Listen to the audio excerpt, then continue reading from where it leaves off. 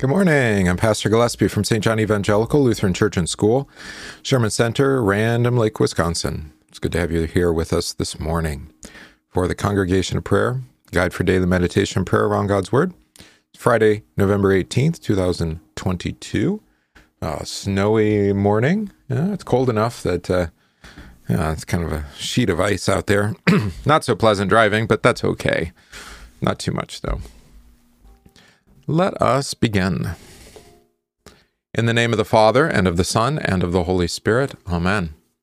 I believe in God the Father Almighty, maker of heaven and earth, and in Jesus Christ, his only Son, our Lord, who was conceived by the Holy Spirit, born of the Virgin Mary, suffered under Pontius Pilate, was crucified, died, and was buried. He descended into hell. The third day he rose again from the dead.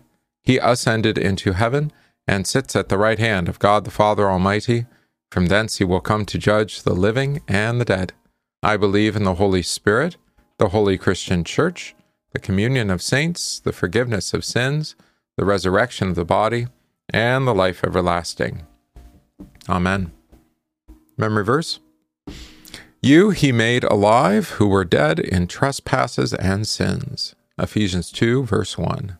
You he made alive who were dead in trespasses and sins. Ephesians 2, verse 1. Okay, Psalm for this week is Psalm 104. We're starting with verse 24 to the end. O Lord, how manifold are your works, and wisdom have you made them all. The earth is full of your creatures. Here is the sea, great and wide, which teems with creatures innumerable, living things both small and great. There go the ships and Leviathan, which you formed to play in it. These all look to you to give them their food in due season. When you give it to them, they gather it up. When you open your hand, they are filled with good things. When you hide your face, they are dismayed. When you take away their breath, they die and return to their dust. When you send forth your Spirit, they are created, and you renew the face of the ground. May the glory of the Lord endure forever. May the Lord rejoice in his works.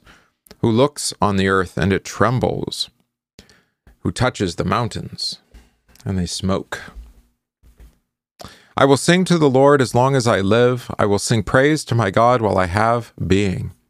May my meditation be pleasing to him, for I rejoice in the Lord. Let sinners be consumed from the earth, and let the wicked be no more. Bless the Lord, O my soul. Praise the Lord. Glory be to the Father, and to the Son, and to the Holy Spirit, as it was in the beginning, is now, and will be forever. Amen. All right. Our catechism for the week is the third article of the Creed. Let's confess that together. I believe that I cannot, by my own reason or strength, believe in Jesus Christ my Lord, or come to him. But the Holy Spirit has called me by the gospel, enlightened me with his gifts, sanctified and kept me in the true faith. In the same way, he calls, gathers, enlightens, and sanctifies the whole Christian church on earth, and keeps it with Jesus Christ in the one true faith. In this Christian church, he daily and richly forgives all my sins and the sins of all believers. On the last day, he will raise me and all the dead, and give eternal life to me and all believers in Christ. This is most certainly true. All right. We're going to hear about Isaac and his father, like son moment, we'll call it. And so it's appropriate to hear what Paul has to say about marriage, specifically in Isaac's case with his wife Rebekah, right?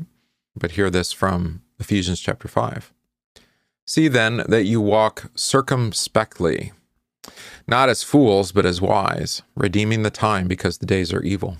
Therefore do not be unwise, but understand what the will of the Lord is. And do not be drunk with wine, in which is dissipation, but be filled with the Spirit, speaking to one another in psalms and hymns and spiritual songs, singing and making melody in your heart to the Lord, giving thanks always for all things to God the Father in the name of our Lord Jesus Christ, submitting to one another in the fear of God. Wives, submit to your own husbands as to the Lord. For the husband is head of the wife, as also Christ is the head of the church, and he is the Savior of the body.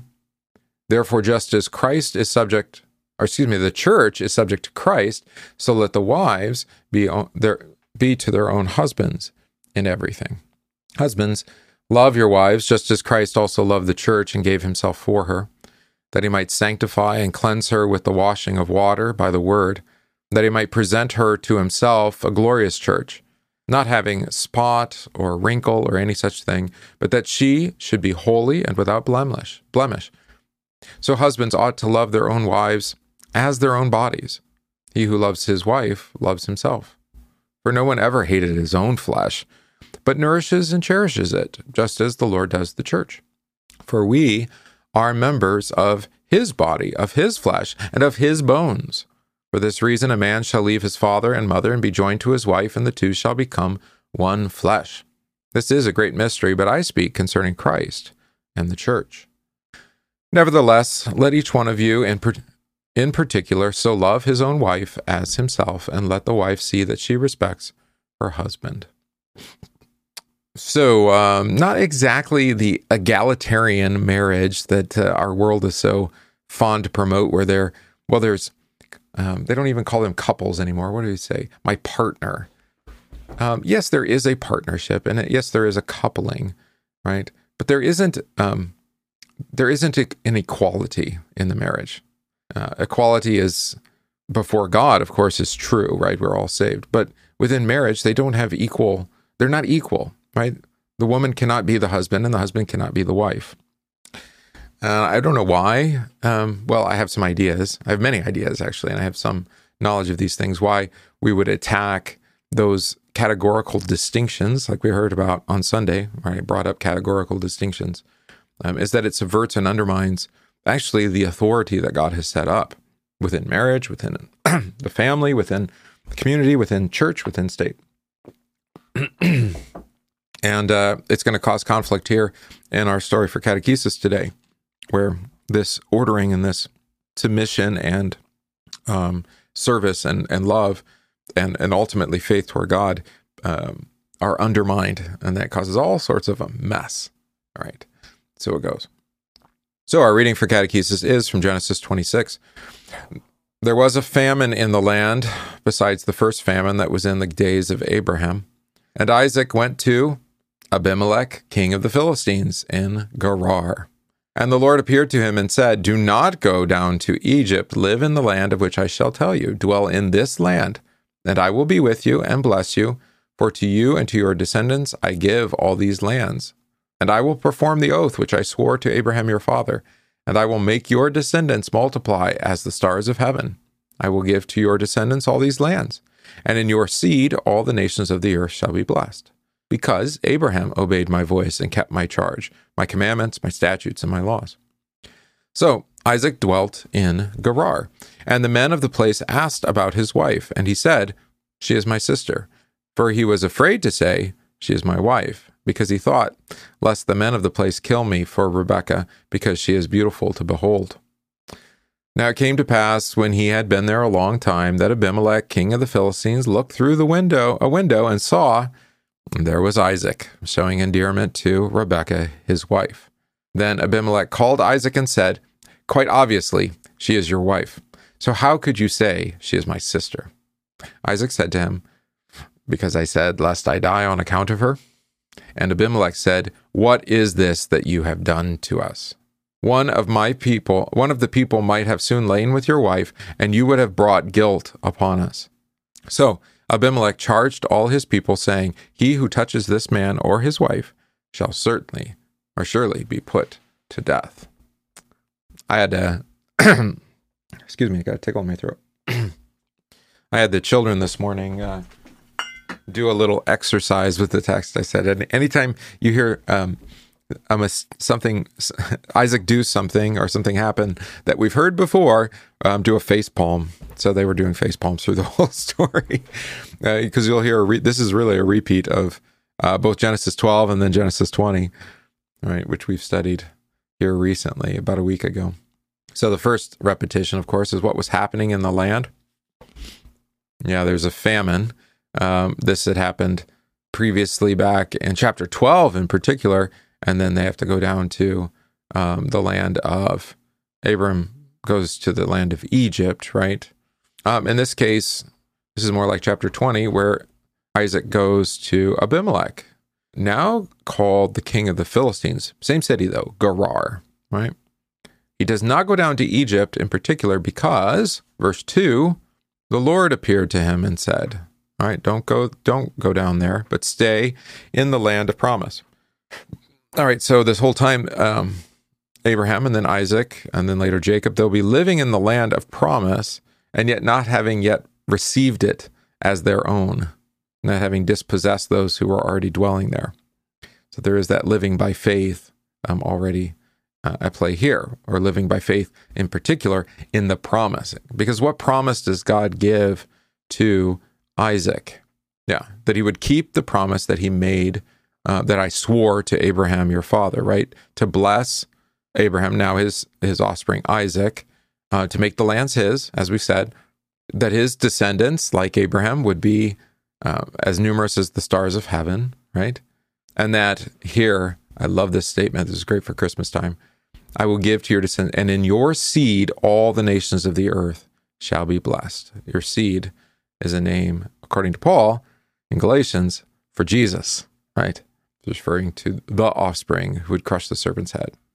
All of this, the Lord tells him and reminds him that he will do because, verse 5, Abraham obeyed God's voice, kept his charge, his commandments, his statutes, and his laws. All right, now we've talked extensively about what is meant by this. Is God keeping his promise because Abraham does these things, right? As if it's like a bargain, a two-way deal? Or is it not saying, as God himself declares of Abraham, the Lord accounted it to him as righteousness, right? Abraham believed the Lord and it was accounted to him as righteousness. Abraham is listening attentive to God's voice in faith. That's what it means. Of course, one of the fruits of faith is obedience, right? Peace, patience, kindness, gentleness, self-control, right? According to God's word. It's always according to God's word. I think that's an important note to make about the fruits of the Spirit, is that they're not contradictory to God's word, but they are the fulfillment of God's word because they are Christ in us. All right. So what are the men talking about? Or what are they asking about? Well, whose woman is this, right? They ask about his wife. So he says, she's my sister. And just like with father, so with son, he's worried that the men will kill him and take Rebekah as their own because she is beautiful to behold. Why should he not have been worried? What had God just said to him? Look at verse 3 and 4, right above. Dwell here, I will give you these lands, I will perform the oath, I will multiply your descendants, right? And in your offspring, the nations of the earth should be blessed. God had promised to increase his descendants, and he most certainly should have known how God had protected his own father. But here we are. It makes you wonder how well Abraham catechized little Isaac, told him all the things that had happened to him, or if he kept some of those family secrets. Because like I said, we had it back in chapter 12 when he goes to Egypt with Pharaoh, and then on another occasion in chapter 20, that again with Abimelech, where he had been weak, feared for his life, and had lied about his wife, and what was kind of a half lie, right? That she's my half sister. Why was the action of Isaac then so dangerous? It's not just a rebellion against God's word, right? But it's a threat against the one chosen as the mother of the promised son, right, of Jacob. What did Abimelech observe then through the palace window? Isaac showing endearment to Rebekah, whatever that means, euphemistically. I found a Rembrandt painting. I decided not to put it up as our title image. Mr. Rembrandt, he understood the euphemism of this. When it's pretty clear from what Abimelech says, right? Quite obviously, you've lied. So whatever this showing endearment means, what did we call those in high school? PDAs, public displays of affection. Kind of thing that you would do with your wife. It's quite obvious. And then, so now he's concerned because of his experience perhaps with Abraham before. What had happened before when Abraham had behaved that way in Gerar? Back in chapter 20. Yeah, all the wombs of Abimelech's house had been closed up. So he would have brought guilt, a curse upon the people. It does seem that Abimelech, despite being a Philistine, has some either natural knowledge of God, or at least, based off that dream that God had spoken to him and said, "You are a dead man," back in chapter 20. There is at least a fear of God here, right? And so then he rightly, as king, puts a protective order out that anyone who touches Isaac and his wife, or his wife, would be put to death. All right. Of course, fear is not yet saving faith, but it is certainly a beginning. Though he had just heard God promised to curse those who curse him and multiply his descendants, Isaac feared for his life, just as Abraham before him. Once more, it is God who will defend the woman he has chosen to be the mother of the bearer of the promise. Like Sarah, Rebekah would obey her husband because she trusted that the word of God's promise included her. Abimelech remembered the previous visit of Abraham better than Isaac and feared for the safety of his household. He believed the word of God and became the voice calling Isaac to repentance for his unbelief. God used this Gentile to protect the lives of Isaac and Rebekah, which happens frequently, actually. Surely this is a wonderful story of the grace of God, who works through weak men like Abraham, Isaac, and us to preserve his promises for the world yet today. All right. Let's see. Let's sing 6, 7, and 8, if we would, today.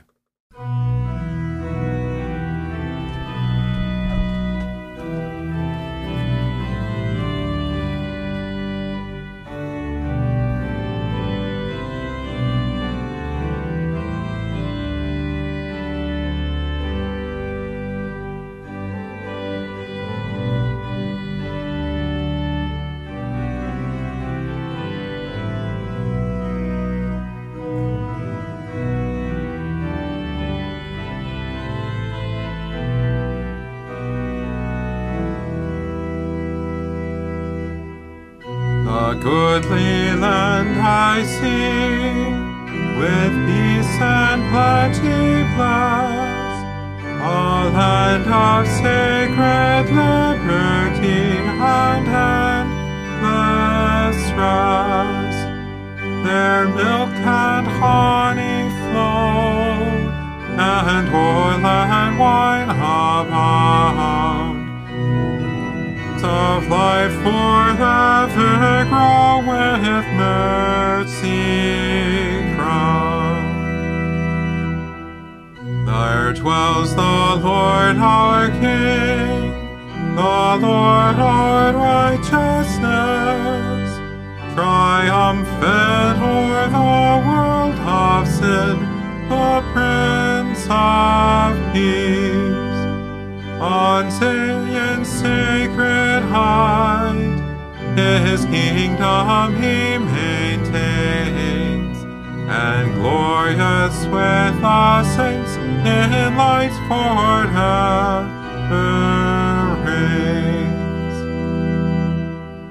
The God who reigns on high, the great archangels sing, and holy, holy, holy cry, Almighty King, who was and is the same, and evermore shall be. Jehovah, Father, great I am, we worship thee.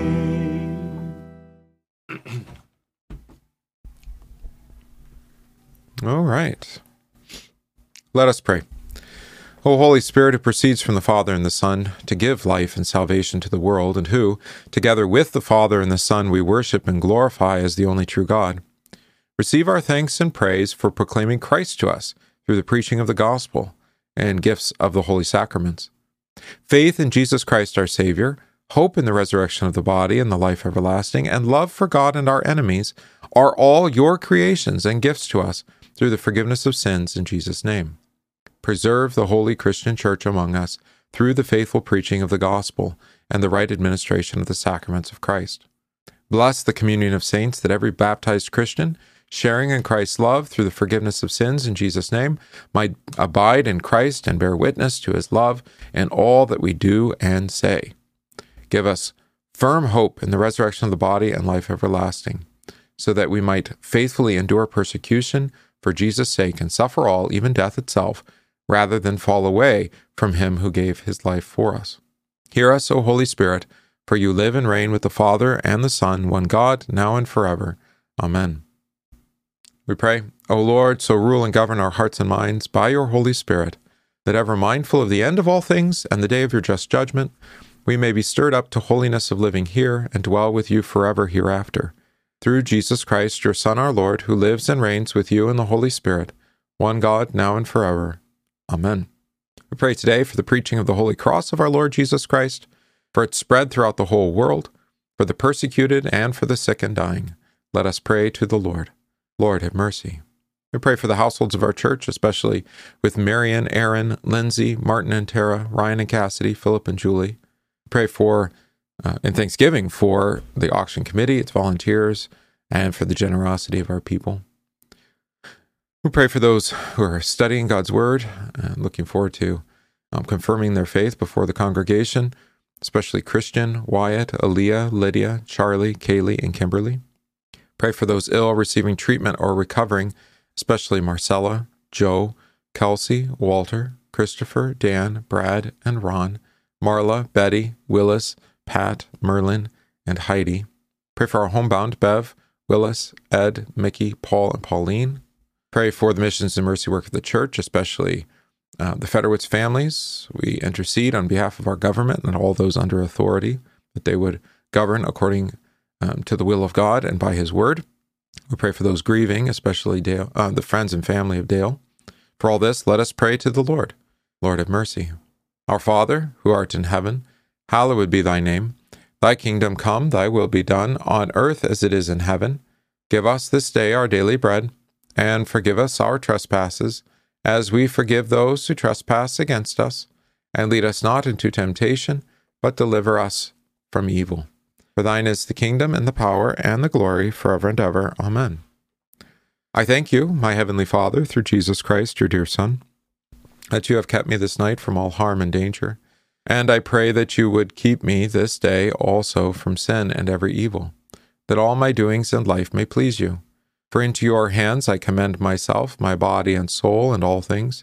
Let your holy angel be with me, that the evil foe may have no power over me. Amen. Let us bless the Lord. Thanks be to God.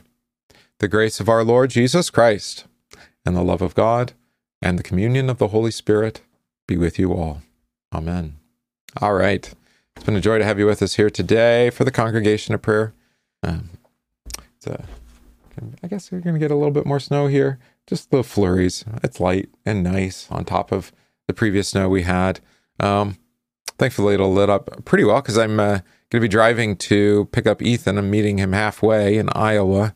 So go pick him up and bring him back yet today. And then he'll be here through the week. So we'll have the opportunity to have an organist on Sunday and on Wednesday evening for Thanksgiving Eve. So we'll certainly enjoy that, especially here on the last Sunday of the church here. We've got some delightful hymns that could really use live accompaniment to really get the most out of them. So I'm happy about that. Regardless, so I hope you can join us again tomorrow morning. We'll do some preparation for that last Sunday of the church year by looking at the Old Testament and epistle and related texts. All right. So make plans already tomorrow morning for that. Otherwise, we'll see you on a Sunday morning for Divine Service.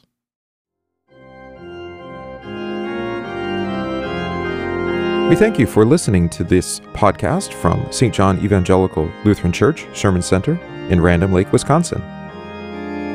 If this podcast is of benefit to you, please consider supporting the work of St. John by visiting stjohnrandomlake.org. That's stjohnrandomlake.org/support, and give today.